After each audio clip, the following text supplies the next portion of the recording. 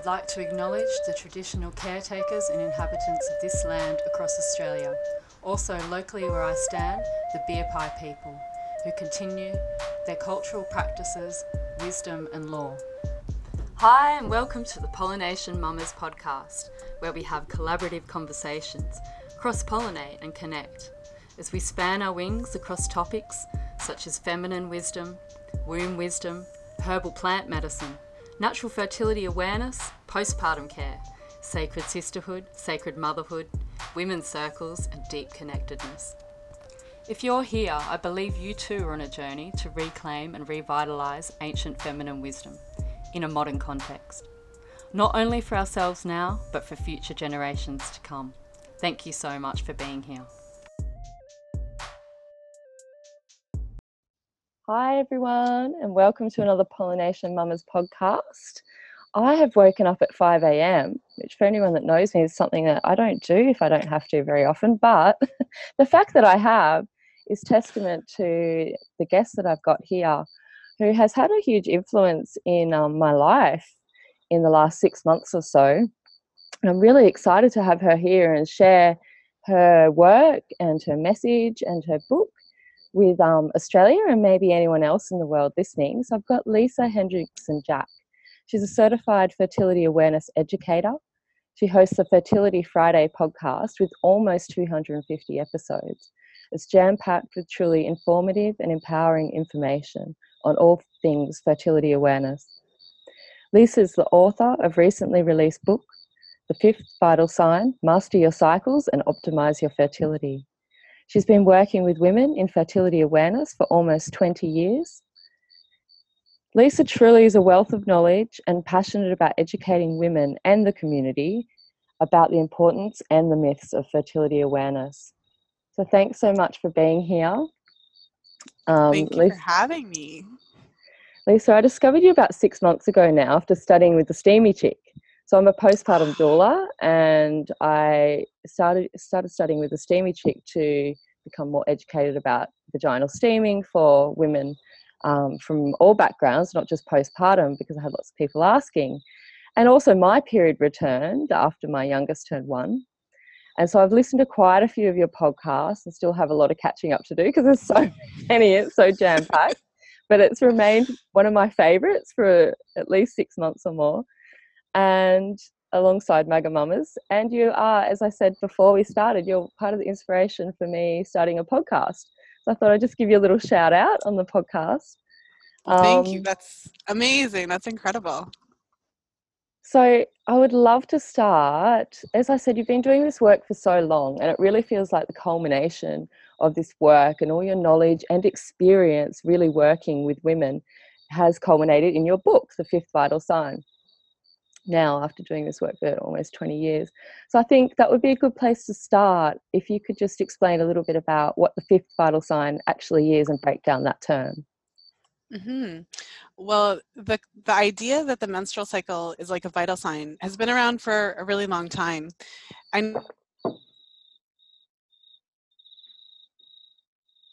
So I had the good fortune of discovering fertility awareness and learning to chart amongst certified fertility awareness educators. And for me, I discovered the connection between my menstrual cycle and my overall health really early on in my own journey. So when I first discovered fertility awareness, I remember feeling really liberated that the cycle doesn't always have to be 28 days.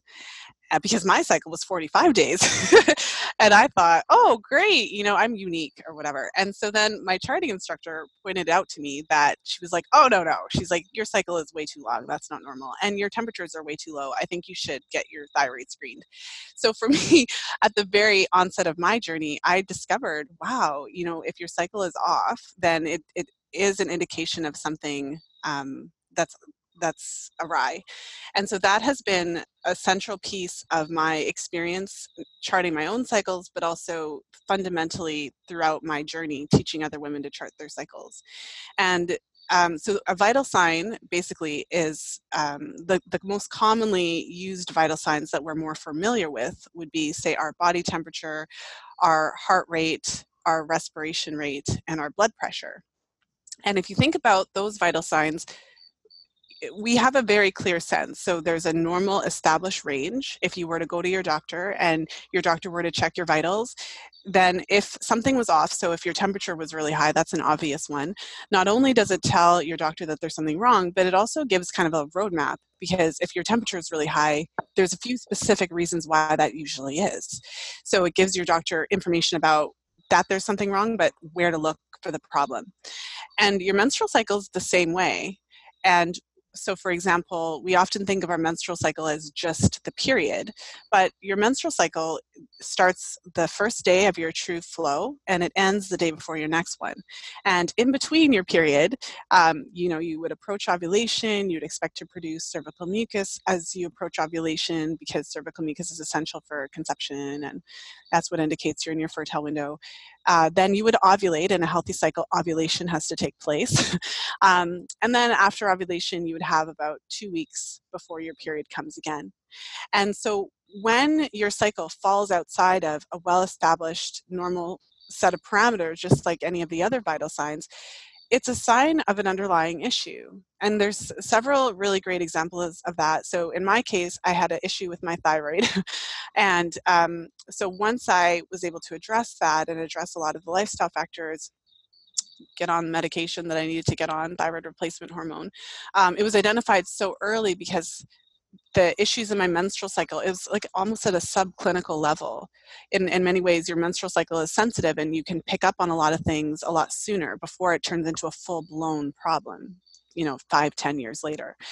And so thyroid issues are one of the common reasons for menstrual cycle disruptions, whether it's cycles are a little bit more irregular, or you're having issues with bleeding at different times of your cycle, or something like that. But other examples would be hypothalamic amenorrhea. So that's more of a drastic example. But to illustrate that the menstrual cycle is a vital sign, it's helpful to think of, well, what happens when a young woman of reproductive age stops menstruating? And so hypothalamic amenorrhea, the reasons that a woman stops having her period, so basically stops ovulating and then therefore stops menstruating, it's related to typically a combination of overexercise, undereating, and stress. So those are kind of like the 3 hallmark signs that would stop a woman from menstruating altogether. So you could look at it like an energy deficiency, or like just way too much stress happening, or a combination of those things. And what happens is that your body, so the athlete, we think of like an Olympic athlete or something like that. That's probably the most common. Like, you don't have to be an Olympic athlete to lose your period, but I feel like that example, everyone's like, oh yeah, I've heard of that. And so if you think about that, what your body is doing, you're not losing your period because your body's broken.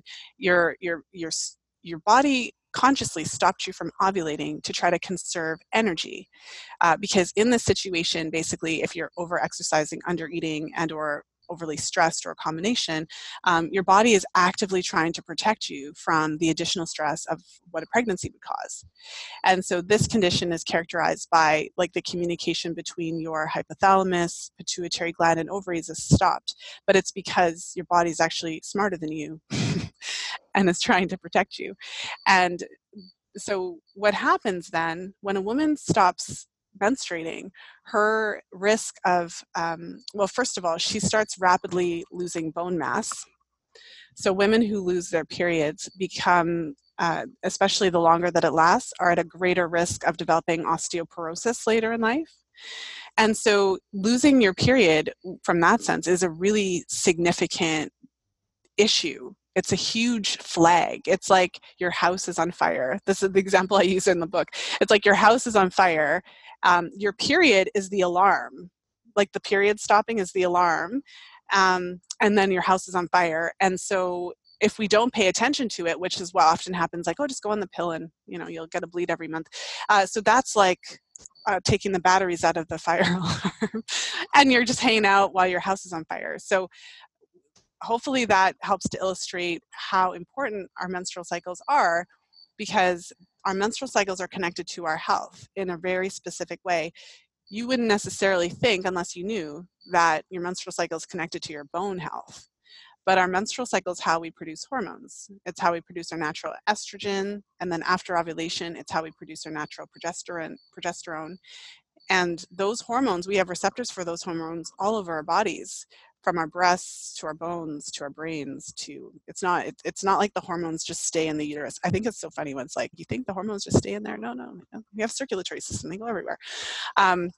So then if you think about the menstrual cycle as a vital sign, you think about it as connected to a woman's overall health, then you can recognize how important it is. And for the record, whether you're actively trying to get pregnant or not, so even if you never want kids in your entire life, your menstrual cycle is a sign of health. Having healthy, normal menstrual cycles that fall within the normal range, having fertility in general, the concept like being fertile, is a sign of overall health.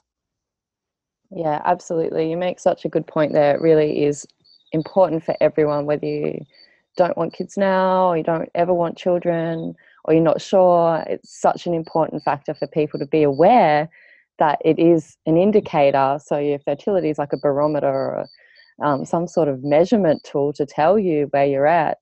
And I would love to see GPs, health professionals, that would have to be one of the things that they ask if you're female and of fertility age, or even not. They could ask your history if you've already entered menopause to get an idea of where you're at.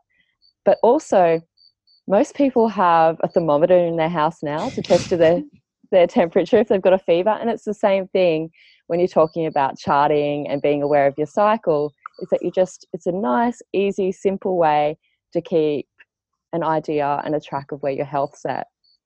So that leads into fertility awareness method, which is often referred to as FAM for people that haven't heard of it. And I thought we'd just do a quick little FAM 101.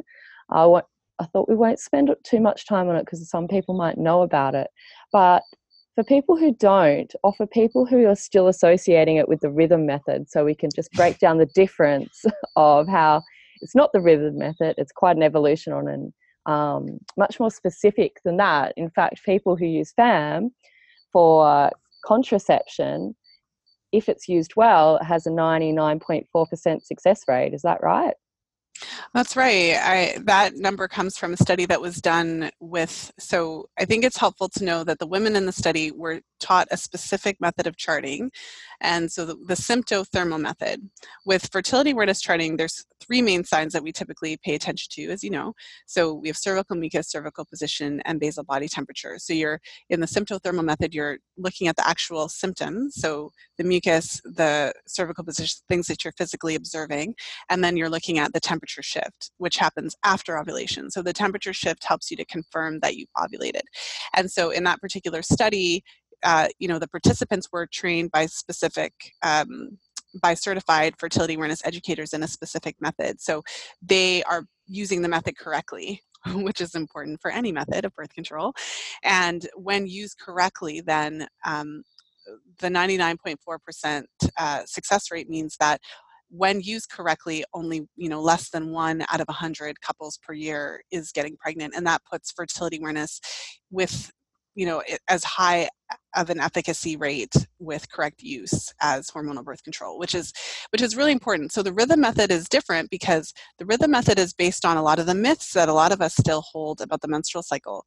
And basically with the rhythm method, it's a mathematical calculation. So it's really different. You're charting a couple cycles, however many, maybe 6 or 12, and then you're doing a calculation to determine when ovulation usually happens. And then you're kind of blocking off some time saying, like, based on my previous cycles, this is my fertile window, instead of actually looking at your body. So when you understand how the menstrual cycle works, you recognize how essential cervical mucus is. So essentially, in order to understand how to identify which days of your cycle are fertile, which days are not, you have to understand your mucus. Cervical mucus has the ability to keep sperm alive for up to 5 days. We produce cervical mucus as we approach ovulation. Cervical mucus changes the pH and the environment in the vagina, and it also indicates that our cervix is open. Outside of the fertile window, our cervix is actually closed and it's blocked with a thick mucus plug that prevents sperm from being able to enter. So outside of the fertile window, there's no access to your uterus. And furthermore, there's no egg because ovulation only happens at one point in the cycle. And so it's like contrary to what we've been taught. I remember growing up, I was taught that I could get pregnant on every day. I was terrified all the time. I was convinced that if I ever had sex with another person on any day of my cycle, I would basically be pregnant like that day. And what it turns out that technically, there's only 6 days, a 6-day window, because if your mucus can keep sperm alive for up to 5 days, and then ovulation happens on 1 day, 5 plus 1 is 6 days. For practical purposes, it usually amounts to about a week with a bit of a buffer period. We always have to have a 3-day buffer period. When you're using the method for birth control, there's specific rules to follow to make sure that you're confirming that ovulation did happen before you're, having unprotected sex in the post-ovulatory phase. But it's very different because with fertility awareness, you're actually observing your body on a day-to-day basis. So you're checking for cervical mucus, you're taking your temperature to verify which days of your cycle are fertile. And so at the end of each day, you're basically asking yourself, am I fertile or not today? And one of my mentors has a great analogy for it. So the rhythm method is like a weather forecast, and we all know how that goes. Sometimes it's like it's telling us it's going to rain and it's a beautiful day or whatever. But with the fertility awareness method, you're actually stepping outside and like figuring out if it's raining or not today. And that's why they're very, very different. And that's why the fertility awareness method has such a high efficacy rate. Whereas with the rhythm method, as the saying goes, what do you call couples that use the rhythm method? Parents. Oh, I love it. I love that metaphor about just stepping outside. I just remembered I forgot to do my temperature. But my temps are all over the place because I breastfeed in the morning as I'm waking up. And but it's such a fantastic tool, and it's so simple. There's temperature, cervical mucus, which is the main indicator, and then there's cervix placement as well, which is sort of like the third sign and somewhat optional, but you recommend for people to do that at least for 1 or 2 or 3 cycles until they become familiar with it, and then they could use it as a confirmation if there were some other indicators they weren't sure about at the time, like the cervical mucus or temperature. Well, yeah, the cervical position is an optional sign because not every woman checks her cervix. When I'm working with clients, there are a few situations where I do recommend it just in general. So some women, especially women who've recently, I don't know where that noise came from. Some women especially women who've recently come off of hormonal birth control, will have limited mucus where they're not seeing very much. And I've worked with a few women who or several women, I should say, who've come off birth control, and the first few cycles off birth control have no mucus. So it takes a few cycles before the mucus comes back, but they are ovulating. So any cycle where you are ovulating, you can get pregnant. If there is an egg being dropped, pregnancy is always possible. And so in situations like that, where they're a little bit more complex and it's harder to read your mucus, then the cervical position can be very helpful because it does shift and change when you are approaching ovulation, and it shifts and changes again after ovulation. But the cervical position by itself, we can't use it. Whereas there are some methods of fertility awareness where they suggest you use mucus only or temperature only. So, yeah. Yeah, it's putting all the indicators.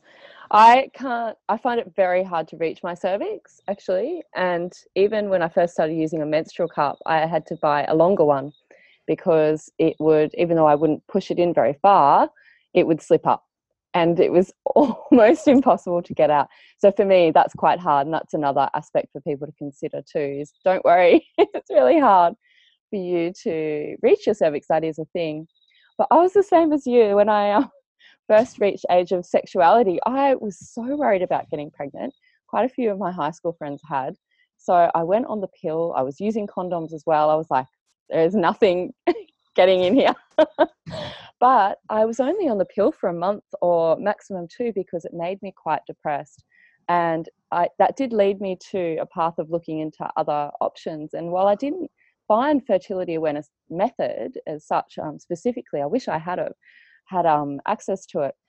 I did find some information that led me to reading cervical mucus, and in a sense, I was practicing a very mild, what I had access to version of that, reading the cervical mucus, writing down on my calendar, and then giving myself a buffer zone afterwards. So when I found FAM and it had the temps in there as well and a way to chart, I was like, oh, yes, a way that I can be really specific about this and record it rather than just some little dots on my calendar. So I'm so thankful for that. So also, we've covered quite a few of that. So the menstrual cycle is not just a way to prevent conception, it's also a great tool for people who are trying to conceive as well, who might not have your typical 28-day cycle. And for some reason, if they are ovulating for some reason, they're not getting pregnant. And so by practicing FAM, they can see when they're ovulating. This happened to me for my first pregnancy. I was ovulating on day 17 and I didn't know. And it didn't take long to fall pregnant, but once I realised that, then bam, it was so much easier. And so I'm sure you see a lot of clients come to you with that case as well, trying to fall pregnant. Well, I mean, again, it goes back to the myths that we hold around the menstrual cycle because we're not provided that much education about it. And as women, we're all taught, menstrual cycle is 28 days, ovulation happens on day 14. And I would say that the myth is that the goal, like when you're trying to conceive, the goal is to have sex on ovulation day. And in many ways, it's almost like only, which is very strange. But that's because we don't have that information about the role of cervical mucus. So with cervical mucus, just to kind of shift the concept a little bit, when you're using fertility awareness, the goal is to identify your fertile window. Your fertile window is when you're producing cervical mucus as you approach ovulation. And, the reason for that, so to give an example, let's say you have a woman and, she starts to see cervical mucus on Monday and her partner is going on a business trip on Tuesday. So she sees her cervical mucus on Monday, and for anyone who's not familiar with cervical mucus, it can look like creamy white hand lotion, and it can look like clear, stretchy, raw egg whites. So you can pull it between your fingers and you might see a little, it's like a thread. And then some women don't necessarily see a lot of the clear, stretchy, but when they're wiping themselves, they'll notice that at some point in their cycle, it's like they have to wipe several times before they get dry, or they're wiping and it's really, really slippery, like the hand hitting the back of the toilet. So for some women, they don't necessarily have like enough of a quantity to be able to stretch it between their fingers, but they'll still have that sensation of like lubrication, basically. It's almost like you have a lube in your panties when you wipe yourself. And so either way, this woman, my hypothetical woman, she sees her mucus on Monday, and then she has sex with her partner. She's trying to conceive. He goes on his business trip, but she doesn't ovulate until Friday. And she can get pregnant because the mucus keeps sperm alive for up to 5 days. And our cervical mucus, it rapidly draws sperm into our cervical crypts. So inside of our cervix, which is the base of the uterus, which is what dilates when you have a baby, it's really neat. The cervix it just does not get enough attention because the cervix is fascinating. But the cervix within it has all these little folds of skin, and those are called the cervical crypts. And so our cervical mucus actually, that's where it's produced. But when we're in our fertile window and when we're producing this mucus, it actually draws in the sperm when you have unprotected sex and filters them into our cervical crypts where it holds them. It's like a little hotel. And then as we approach ovulation, the sperm are actually released into the uterus and fallopian. So it sounds like it's like a movie or something. It's like a sci-fi movie, yeah. Yeah. But the wormhole and yeah, holds them into the crypts. And I love it. It's fantastic. Well, in the book, I have an entire chapter on cervical mucus, and I could totally see someone be like, how could you have that much to say about it? But there's a lot to say. The cervical mucus is so fascinating that the real question is, why don't most medical textbooks contain a detailed chapter of cervical mucus? Because this is a very interesting field. There, a scientist, Dr. Eric Odblad, spent like 30, 40, 50 years studying mucus, under a microscope and identifying all the different qualities and traits, which are fascinating. And so this is the level of complexity that is available and is not actually taught to doctors in medical school. But anyways, so the point is that one of the biggest myths about just trying to conceive in general and fertility is that really, you can only get pregnant on that one day and you have to try to figure out which day ovulation is and have sex on that day. For women who are trying to get pregnant, understanding how your body works, understanding the role of cervical mucus helps you to recognize that the primary sign to pay attention to when you're trying to get pregnant is when you're making mucus. So when you see it, have sex. It's like literally that simple. You've got the lube there. It's natural lube. That's time. And the challenge is that, given that we're taught that the menstrual cycle is 28 days and that ovulation happens on day 14, a lot of us really expect it. And so if you, I've spoken to women who say they start to see mucus like on day 6 of their cycle. And they think, oh, that's impossible. I never ovulate this early, but you can. And other women who don't see mucus until day 21 or 22, but had sex on day 14 and stopped. So what's really important is to shift the conversation so that we start to get a deeper understanding of what the menstrual cycle really looks like. So FYI, we're not robots. Women are different, and our cycles are always responding to our overall health. So the concept of the menstrual cycle is a vital sign. If you are going on a vacation, if you have a stressful event happening in your life, if you have a food sensitivity and you're constantly eating the food that you're sensitive to, your body perceives stress differently. So not every stress is someone yelling at you in traffic. But those types of things, if they happen before ovulation in the menstrual cycle, can delay ovulation. Every woman at some point in her life is going to ovulate a little early one cycle, ovulate a little later. And so just by having that understanding of your cycle, it helps you to time sex accurately based on your actual cycle, as opposed to some generalized fictional model of the menstrual cycle that isn't real. Yeah, so important. And it comes back to body literacy. Why aren't we taught this as women? And for anyone listening out there, the chapter on cervical mucus is well worth the read. The whole book's well worth the read. But don't worry, it doesn't get boring at any point. It just gets more interesting. And because it is one of the major signs to read for fam, it's important to know the ins and outs. And after reading that chapter, I just felt like I'd sort of just touched the surface, that there was so much more. And as you say, it's about your individual body, getting to know your own cervical mucus and what your norm is, and how that might change over time. So also, and we sort of touched on this, the menstrual cycle, whether you are having sex or not, so you might not be partnered, or you might not want to have children, as we mentioned. So you're not using it for conception or contraception, but it's an important diagnostic tool for health, as we touched on in the beginning. And a lot of people, I think, come to FAM, Fertility Awareness Method, for one of the above mentioned reason, contraception, conception, and then discover other health issues, as you did.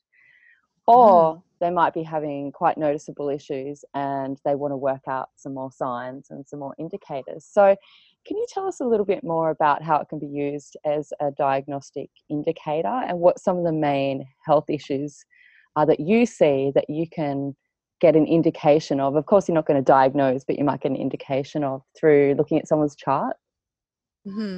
Well, it's really interesting to see, because basically, in many ways, if you have some sort of health issue, it will show up in your chart in one way or the other. So there's a few specific things that might seem a little bit more obvious. So if you're charting and paying attention to your cervical mucus, one of the great things about charting is that it allows you to get a sense of what is normal for you.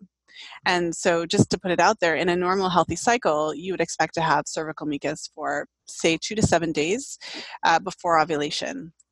So from a very practical standpoint, if a woman, develops a yeast overgrowth, so she's got a yeast infection or bacterial vaginosis, and all of a sudden she starts to see like some sort of white discharge, my favorite word, every day, that she can have that knowledge, that body literacy, this is my normal, and all of a sudden now I'm outside of my normal. And she can have that immediate heads up at a very subtle level, because sometimes a woman may have a really subtle level of yeast overgrowth or bacterial vaginosis or something before she's itchy. So having the ability to look at that, or for mucus being off-colored, some women will have mucus that is yellow, and that might be the only sign that there might be some sort of infection that she needs to take care of. And it can be even more, so to stick with the cervical mucus example, it can even be more serious, where for many women, by monitoring the changes in their cervical patterns, cervical mucus patterns, they might get that early detection of potential abnormal cervical cells. Because having abnormal cervical cells, cervical dysplasia, shows up in the menstrual cycle chart in this kind of wet, watery discharge that's different to cervical mucus. And so that's like quite specific to, you know, reproductive health, but that already gives you like, wow, I could get all this information just by paying attention to my mucus and seeing what's normal for me. So other health conditions, we mentioned thyroid disorders, we mentioned hypothalamic amenorrhea, women who have polycystic ovary syndrome, which is essentially like a metabolic condition characterized by, you know, insulin resistance, increased androgen production. A woman who has PCOS has a lifetime increased risk of developing diabetes later on in life. So it's really what happens in the menstrual cycle typically is PCOS is characterized often by long irregular cycles. So, you know, women who are ovulating a lot less frequently, maybe their cycles are closer to 40 days, 45 days, or maybe having fewer than 9 or 8 periods in a year type of thing. And some of the women will have cysts on their ovaries, though not all. But again, you know, in those cases, having if you recognize that there's a normal range of the menstrual cycle, so in a healthy normal cycle, a healthy normal menstrual cycle can be anywhere from about 24 days to about 35 days. And so that is from one period, you know, to the next, the whole time of your menstrual cycle. If you understand that, then if you start to have cycles that are frequently, you know, getting to that 35-day range or frequently higher than that, or very sporadic where sometimes they're 28 and other times they're 52, if you have that understanding of like, oh, that's not normal, then you can look deeper into it. So what happens is the menstrual cycle is showing symptoms of the underlying issue. If we take the menstrual cycle seriously and recognize that it's a sign of health, then if it goes outside of the normal range and stays there, or it just is more consistently outside of the normal range, then we can actually take that as an opportunity to look deeper. And other things to point out, there's kind of general fluctuations, as we mentioned. Stress can affect the cycle in a number of different ways. And acute stress, so having like a stressful event one day, can have an effect, say delaying ovulation or something. But chronic stress can also have an effect. And say, for instance, having the second half of the cycle is supposed to be about 12 to 14 days. Many women under chronic stress or having an issue with hormone production or hormone balance might see that their luteal phase is too short, or they might see that they're having spotting before their period starts regularly, things like that. And I've worked with women who have gut issues, so whether they have IBS or they have SIBO or even some sort of underlying infection where you're seeing these patterns of menstrual cycle abnormalities. So for instance, in a healthy cycle, you would expect to have about 2 to 7 days of cervical mucus. Some women will notice cervical mucus for weeks, and that's another sign. So I feel like that's it. That kind of helps, because as women, first of all, we're typically taught that the menstrual cycle is just the period. And we're not really taught it's like you get a period, then, you know, eventually get another one, and we don't really talk about what happens in between. But when you break the cycle down into the different aspects of it, and then you start to recognize that there's within the whole thing, there's all these other parameters, like, you know, if the period goes on for 10 days, or if you don't get a period, or if your period is really heavy and painful, all of these are signs of underlying issues. And as women, it's a really important and useful and helpful tool. So it's like the tip of the iceberg analogy, like we come for the birth control, or we come for the, you know, to learn how to time sex, and then we discover like, holy cow, my cycle is giving me all this information. I had no idea. Yeah. Why aren't we taught this? I mean, this is really serious. If there's a way that we can detect early abnormal changes in the cervix or cervical dysplasia, as you say, then yeah, we need to get this info out to as many people as possible. Because I haven't got the stats, but the stats on cervical cancer are rising significantly. There's been a campaign recently, it's probably the same in Canada and the States, about those stats and pushing for vaccinations and earlier checks or longer checks. And we won't go into all of that.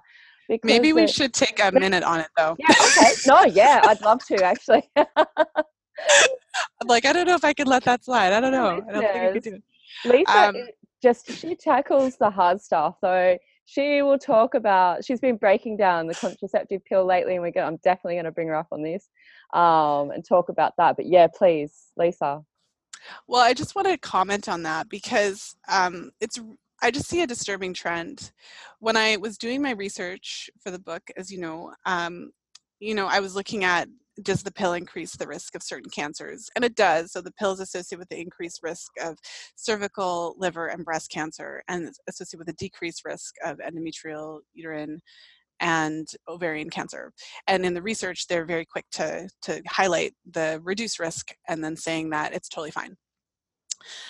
So there's an interesting relationship between the pill and cervical cancer. And so the fact that there's an increase in cervical cancer, people are acting, well, I don't know if it's fair for me to be like, people are acting like, but the message that's coming across, they're not talking about why this could possibly be. It's just rising, as if it's just like global warming or whatever. Like this is just happening. And although we know why global warming, anyways, but but my point is that there is a specific connection between hormonal birth control and cervical health. And what the research tells us is that folate is extremely important for cervical health. It's very, very interesting. Women who have cervical dysplasia are much more likely to be deficient in folate. Women who have cervical cancer, again, much more likely to be deficient in folate. And what the research shows is that the pill depletes folate along with other B vitamins. It changes the way that we methylate and absorb certain nutrients. So women who are on the pill become deficient in folate like over time. And what the research shows is that the longer that she's on it, the more pronounced that deficiency is. And so women who are on the pill for a long period of time are more likely to develop cervical dysplasia, cervical cancer, and to die of cervical cancer, the increased rate of that. And it's very interesting because it's like this, it enhances this gradual depletion of a nutrient that is really essential for cervical health, which then predisposes her to be more likely to it. Women who are on hormonal birth control are more likely to develop a persistent HPV infection. And when you first hear that, it sounds weird because it's like, well, the pill doesn't make you more likely to catch a virus. So what do you mean? So what it means is that when you're not on birth control, HPV is like the flu. There's over 100 different strains. And if you ever have sex with another human, you will likely come in contact with it, just like the flu. And so the difference is that when you're not on birth control, you catch the flu and you get over it. Your immune system gets rid of it. So women who are off the pill, it's not to say that they never develop persistent HPV infections, but they're more likely to clear it on their own, whereas women who are on the pill are more likely to not be able to clear it, so that it becomes persistent, it creates more damage, and it makes you more likely to develop cervical dysplasia, which is a fancy word for abnormal cells of the cervix. So with this increased campaign to get women vaccinated, no one's asking the question of why are women getting more cervical dysplasia, and no one is talking about the fact that there's research, evidence. I cited probably 200 articles in the pill chapter. Not one chapter. There's lots of evidence. There's lots of research to show the role of folate in cervical health. There's lots of evidence to show the role of the pill in depleting folate, especially over time. Beware of the studies that say there's no link, that last for 3 months, because women don't take the pill for 3 months. They take it for 10 years. So look for the studies that really get into what happens when a woman is on the pill for 10 years, how that length of time affects her folate and how that affects the cervix. So yeah, this is a big thing for me, because one of the things that I have found in my practice that really surprised me is how common it is for women to have cervical dysplasia, and how common it is for it to show up in the chart often before they know they have dysplasia. So often before they've gotten their official diagnosis by their doctor, I'm seeing this wet, watery discharge, because we're working together, we're charting in a specific way. The way that I teach charting, we have a very detailed cervical mucus, just a detailed way to, like, I always joke, like, everything that comes out of your vagina, we got something for it on the form. So we're able to zone in on the difference between mucus and the difference between the abnormal discharge that women experience when they have dysplasia, which is often just like, it's like your cervix is dripping with water, is what it is. Yeah. And these women are always saying that they feel wet. Yeah. Some of them actually, if it's progressed far enough, are actually experiencing gushes of what feels like water. And to be honest with you, I have never really heard anybody talk about this outside of the fertility awareness world. So with charting, you can actually detect. So it's, especially with the detailed way, when you're wiping and you're looking and you're being very specific of how you're charting for mucus, you can detect the presence of cervical dysplasia. Well, even sometimes before you get the positive pap, because sometimes you get false negative and all that.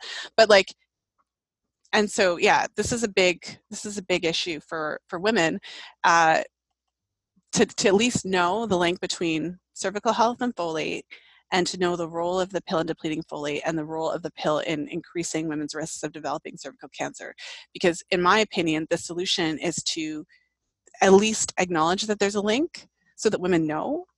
At very minimum, minimum, women are on the pill. They should at least be taking a multivitamin, B complex or something, because if they know that, but best case scenario, maybe limiting the time on the pill and focusing on ensuring that we have sufficient nutrients so that we don't become so deficient that we end up more likely to develop dysplasia.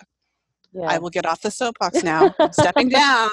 I'm off. Okay. Oh, no, that was fantastic. I'm glad you got on. And it's so important. It's really hard not to, there's this fire that kind of rises up and hey, take a breath. Okay. And as you were talking, I was getting those waves. I'm like, oh, but yeah. You're right. And the research is there. The research has been there for quite a while.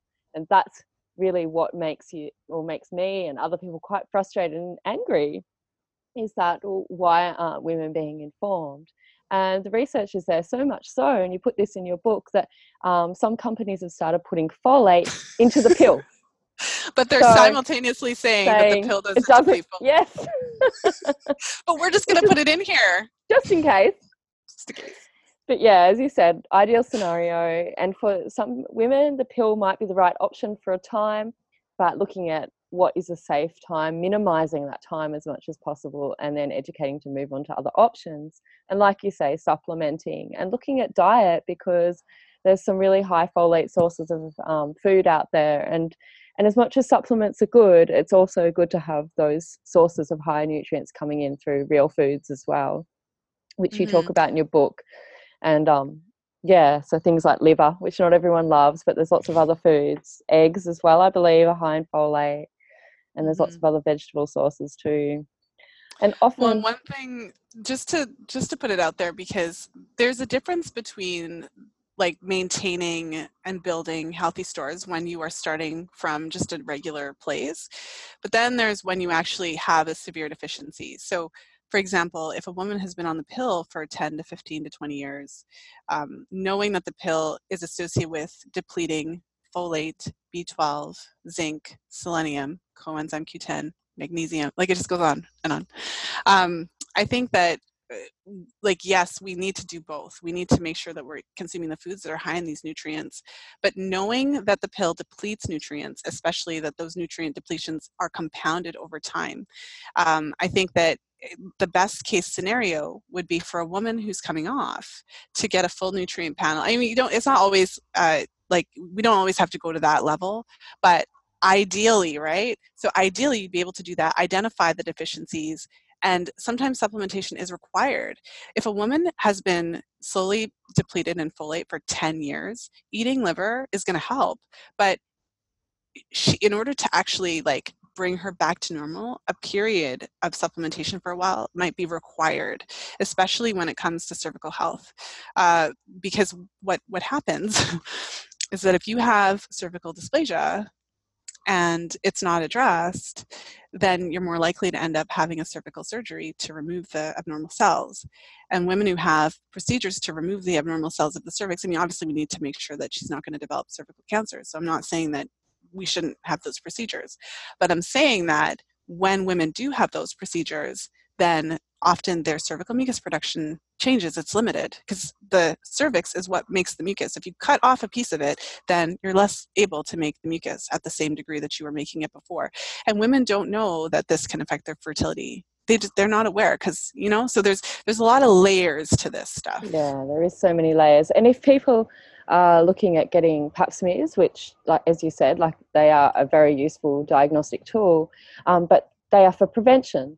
So why not look at all these other aspects for prevention, and especially as a postpartum doula and thinking about postpartum nutrition? What we're seeing now is that people are having to catch up afterwards. So people are, maybe if they are going to have children, they're coming off the pill in a depleted state. Then they're going into pregnancy, which completely depletes you. Drains the rest. Even if you are eating well. And then you're going into postpartum, where if you breastfeed and you need to recover, everyone needs to recover, and that's going to deplete you more. So if we are looking at other diagnostic tools like pap smears for prevention, as I said, why aren't we looking at just a nutritional nutrient mineral level profile for people coming off the pill?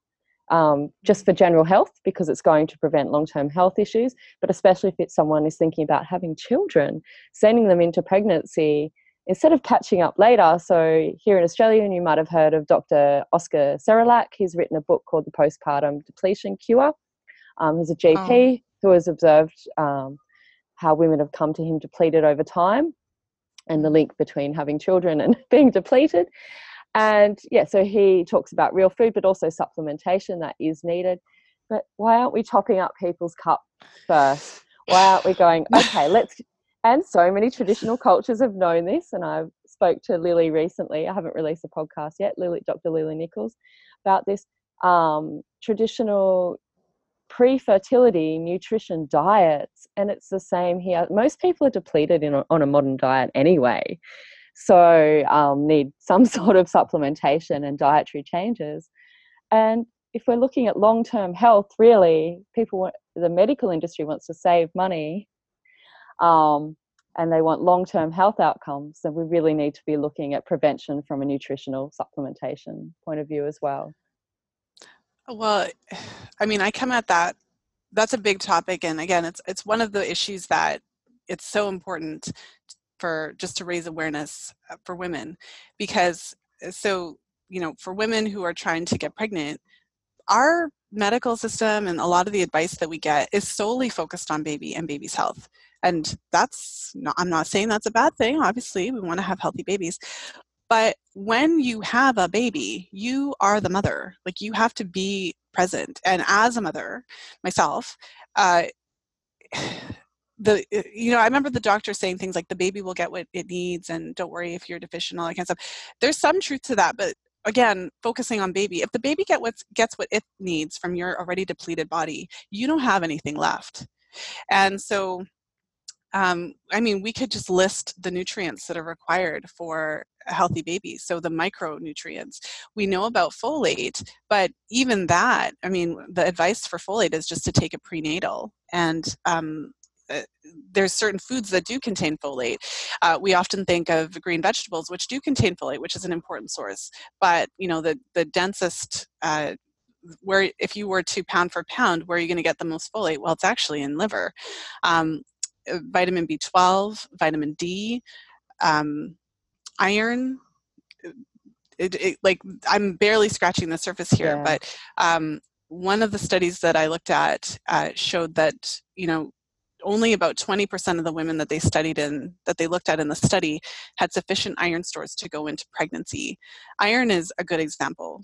During pregnancy, your requirement for iron goes up, and not only what you're eating every day, your actual reserves of iron have to be at a certain level, because in addition to what you're consuming, it takes from your stores, because you're building a human being, and that requires a significant amount of nutrition. And so if you give the example of iron, if women don't have sufficient iron, it increases their risk of pregnancy complications. And then once you have the baby, if you are deficient in just iron, we haven't talked about all the others, that makes it really hard for you to be present, to be a mom. It sets you up more likely to experience postpartum depression, postpartum thyroid issues. The requirements for all nutrients, all of them, go up in pregnancy.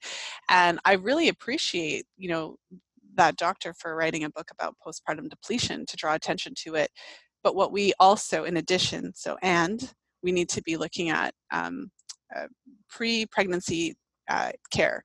Because as you mentioned, our diet really doesn't contain a lot of nutrition because we don't regularly typically consume the really high density food nutrition, or the foods that contain the highest density of nutrition. I mean, when I was a kid, when my parents were growing up, I should say. So my dad, he grew up in the West Indies, and his uncle had like a slaughterhouse, and he grew up eating all the, like he jokes with me and he's like, yeah, we used to eat the brain and the liver and the heart and the lungs and all this stuff that he literally grew up eating all that stuff. It sounds really gross now to a lot of people when you hear them. They're just like, that is disgusting. Why do people eat that stuff? But when you look at what the research has to say about, like, when you analyze those types of foods for nutrients, liver is the highest natural source of iron, vitamin B12, folate, choline. It contains a decent amount of zinc, although there's more zinc in just regular red meat. Coenzyme Q10 is highest in liver and heart meat. And so it sounds really weird, but this is how our ancestors used to get their nutrition. And so part of the reason our diets are lacking in nutrition is because we have stopped eating a lot of those foods. Traditional cultures would eat a lot of fish. They would eat fish eggs. It just so happens that fish eggs are kind of like the highest density of omega-3 fatty acids, which are essential for developing baby's brain and supporting your own brain when you have a baby. Iodine is something that, most of us aren't eating seaweed all the time, and a lot of us don't eat a lot of fish, so we're not really getting a lot of iodine. A woman, as soon as you get pregnant, you need to produce 50% more thyroid hormone because you have to produce thyroid hormone for yourself and your baby. Iodine is required to make thyroid hormone. But outside of the thyroid, iodine is essential for normal neural development, and in places of the world where iodine is severely deficient, children are born with severe mental deficiencies. And yeah, it's just, these are things that as women we need to know. And so what's great, if you are aware of these issues and you're aware that the diet is already lacking, so you take a woman whose diet is already lacking, you put her on the pill for 10 years, a pill that causes nutrient depletion, and then she comes off the pill and gets pregnant right away. This is just not the ideal scenario. So in addition to, it's like everything we were talking about, ideally we would be screening her for nutrients, making sure she's optimizing those levels before pregnancy, so that when she goes into pregnancy, she's starting with like a full tank, essentially. Absolutely. I mean, what does it say about our culture and mother care when it's like, oh, the baby will suck everything from you, don't worry, if you're depleted. Yeah. You don't need any nutrients for your own sanity. Don't worry about your own. It's just the baby. Yeah. And then it's not like you need to take care of that baby or anything. That's right. Or continue to have other children possibly, or live a healthy, wholesome life, and the difference between thriving and surviving. And here in Australia, and it might be similar statistics, the leading cause of maternal death in Australia in the first year, so late postpartum, not the first 6 weeks, the first 12 months, is suicide. So we're talking about serious mental health issues, and it's part of the reason I'm so passionate about the work I do. And there's a lot of factors, obviously, to postpartum care, to mental health, but nutrition is a major one, and it's not being talked about. So, but now it is being talked about. It's being talked about right now. Choline is a massive one as well in eggs. Lily Nichols talks about that quite a lot. And also looking at long-term child health, so looking at how healthy a child is physically, but also their cognitive ability, behavioural issues, those sorts of things, and how our diet impacts our DNA and over the generations. And talking to Lily, she was saying that we almost have a buffer zone, like you can have one generation that's not eating so well and our epigenetics will sort of protect us. But if you have too many generations in a row that are depleted in these really essential nutrients, and there is a long list, micronutrients, macronutrients, minerals, then you're going to start to see some of the huge issues I believe we're seeing now with behavioural issues and lots of other genetic problems coming out. But I'm not I'm not the scientist, but I love that there's people like you and Lily and other people bringing in the research. So you really, like, as you said, your book is jam-packed with references because the research is out there. It's just a matter of bringing it into a form that is easily accessible and makes sense to people and is easily actionable. So I'm just conscious of the time, and there was one aspect I really want. I feel like we could talk about food forever because I love nutrition and food.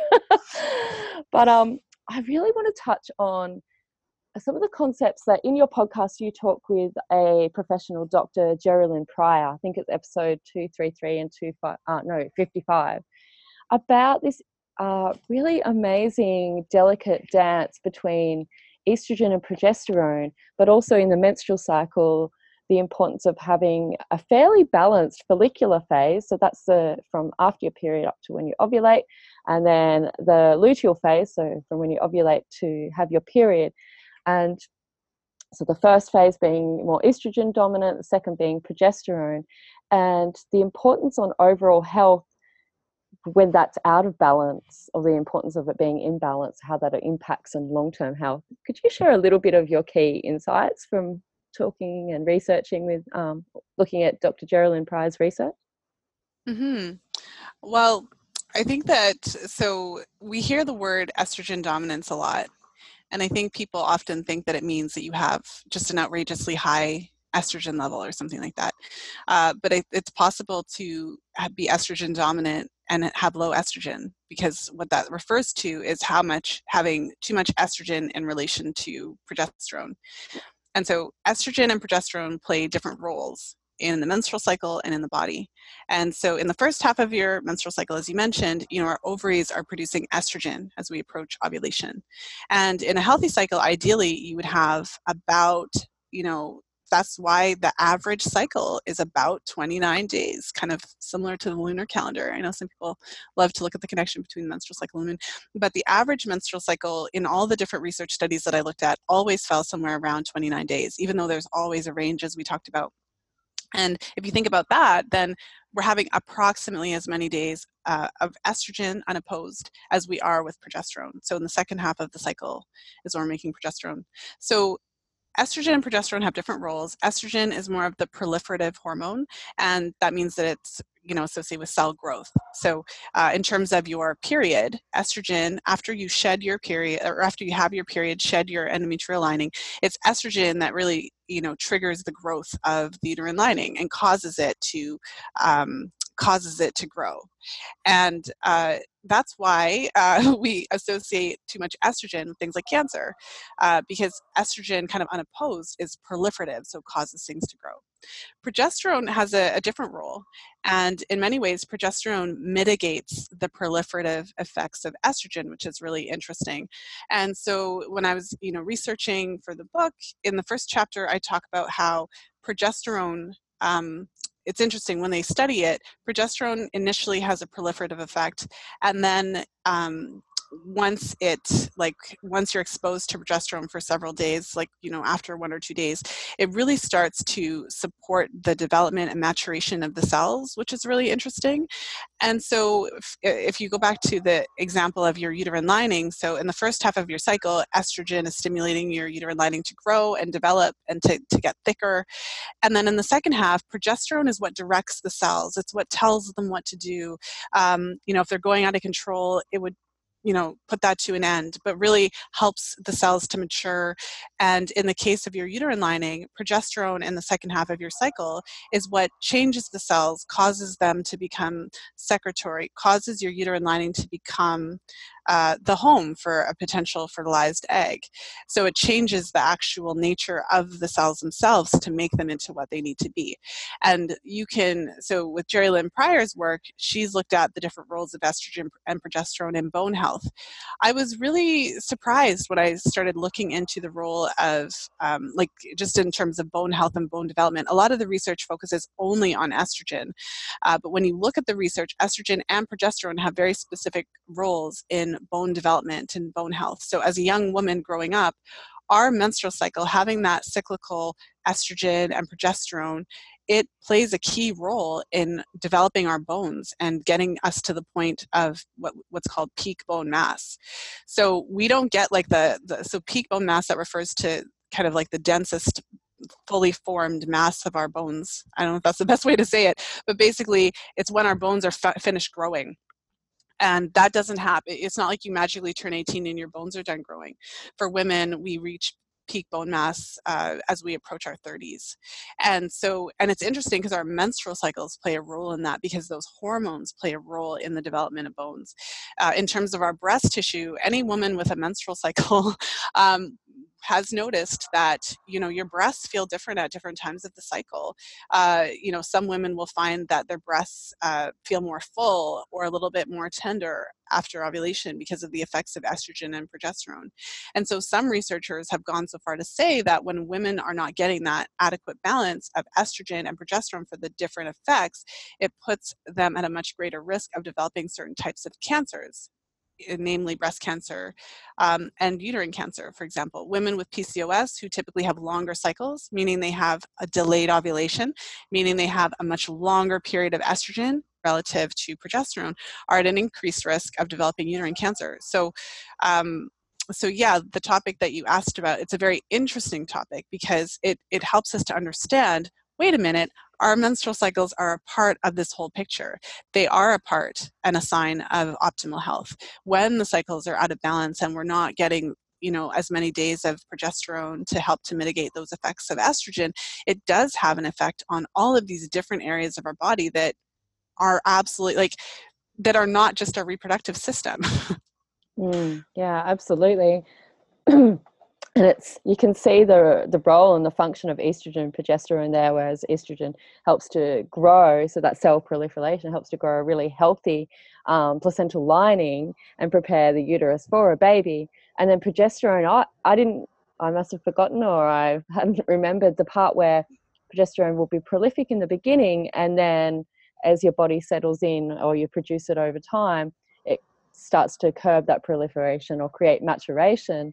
And that makes complete sense when it comes to having a baby. So the implantation would happen.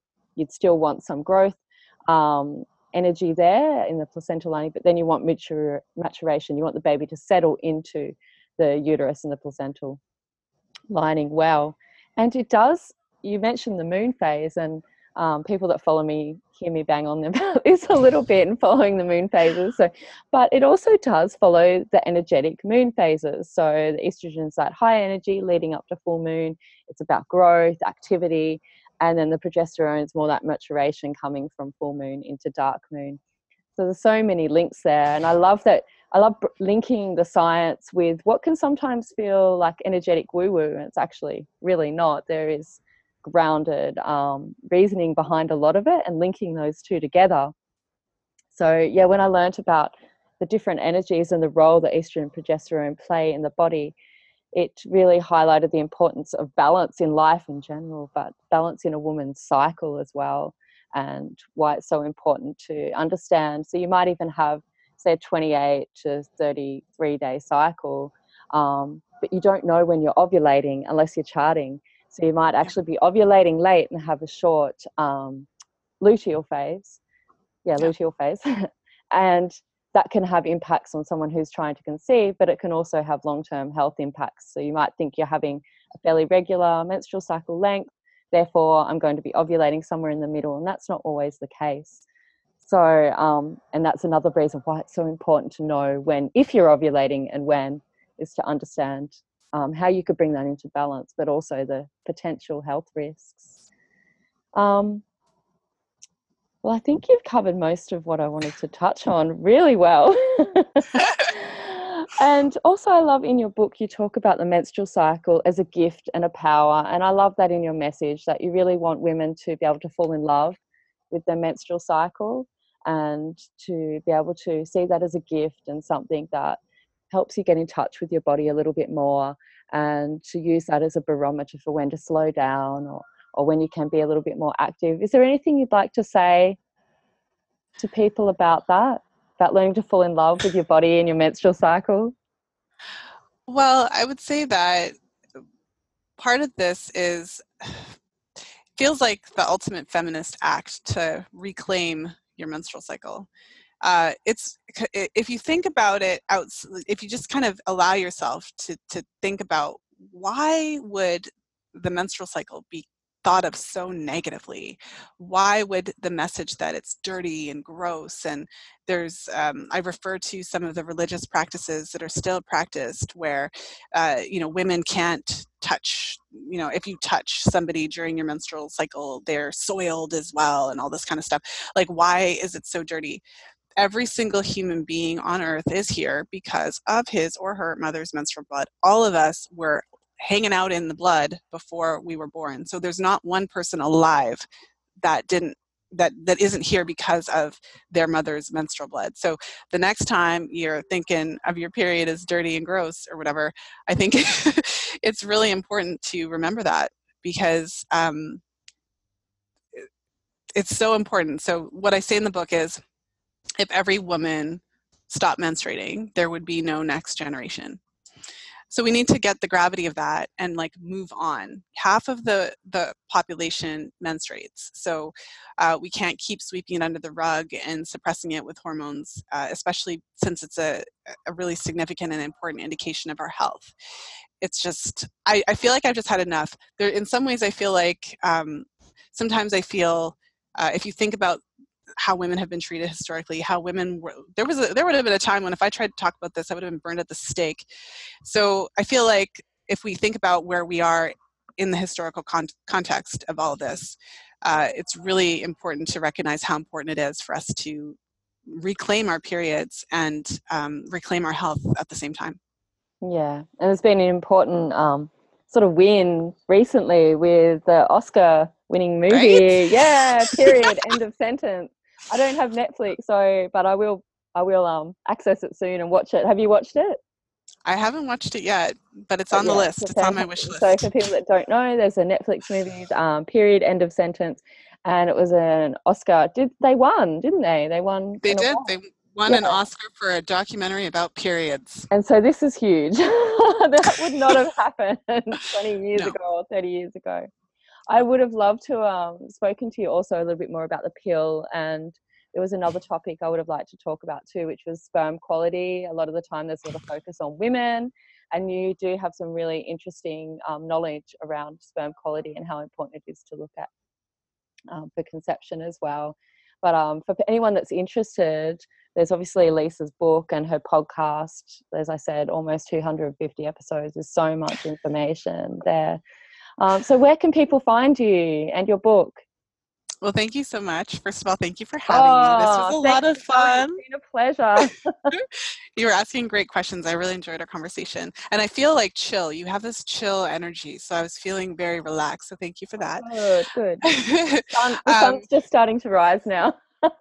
Well, and maybe part of the reason I was so relaxed is that I'm hearing literally the crickets chirping in the background because you're sitting outside. It's wonderful because it's snowing where I am. There's no crickets. I'm not hearing any crickets. I live in the country as well, so it's quiet except for the crickets. Yes, love it. But thank you for that. So the book is available on Amazon. It's currently available in paperback and ebook. Paperback and ebook formats, and I'm working on the audiobook. I was a podcaster, so I feel like I was really cocky. I was like, this is going to be easy. It wasn't easy, but I'm working on it and it's almost done, so I'm excited about that. And for the listeners, you can get the first chapter for free over at the Fifth Vital Sign book.com. And my podcast is Fertility Friday, so if you search in your favorite podcast player for Fertility Friday, you will find me. And I'm always hanging out there, releasing episodes every week for the past 4 years now. Yeah, every week. You're so dedicated. I can't stick to a routine like that. But thank you so much. It's always fascinating listening to you, and it's been an absolute pleasure to actually be able to talk with you face to face. And I look forward to following your work and seeing what comes of it. And I really hope that people get their hands on your book and your information. You also run a masterclass, don't you, for people that would like to work more closely with you one-on-one in charting? I do. A couple times a year, I run a live class where we go through fertility awareness A to Z, and it's a lot of fun. One of the things that the women say about it is it's a rare opportunity to not only learn about your chart, but to see what happens in other women's charts, but not just randomly online, to actually have someone who has done this for a long time interpret the charts in the group setting. So it's a lot of fun. We have a lot of fun. Fantastic. Oh, thank you, Lisa.